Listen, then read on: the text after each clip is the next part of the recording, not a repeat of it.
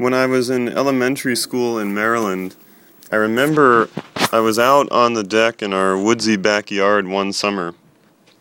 A bee stung me on the arm, and after the tears and the treatment, my parents told me that after the sting and through the shock, I was saying, "I was stung by a tree." When we experience moments of pain, fear, anxiety, stress, and other unpleasant emotions, it can be difficult to find words to say that make sense in the moment, or to find any words to say at all. When stress and worry from life work their way into the mind and heart, both speech and action can become paralyzed. Just as any animal, including humans, freezes first when danger approaches. Complicated moments and painful conversations can spin around in our heads and even make it difficult to sleep. Our minds go over those moments again and again as we think about what we could have said or done differently at the moment.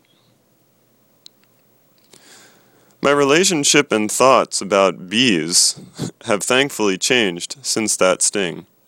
For several years we have been planting flowers and a fruit and vegetable garden at our house, and I realize that we need the bees who visit us every day to make our garden grow. I take a deep breath as I walk through the flowers and as I look into the garden to see what is ripe for picking.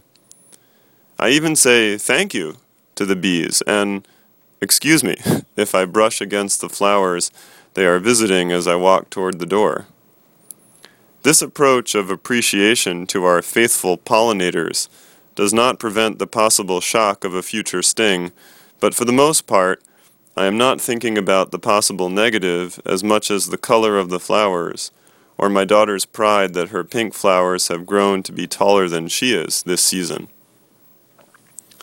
As Rosh Hashanah approaches, I hope the attitude of appreciation, thankfulness, and recognition of blessings will help to soften the inevitable growing pains and other potential unpleasant moments in the new year.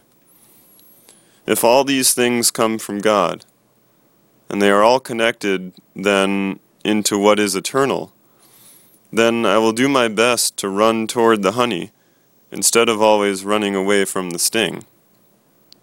After all, the wise Baal Shem Tov once said that we can try to run away from our problems, but we will turn our heads and see that our problems are chasing after us.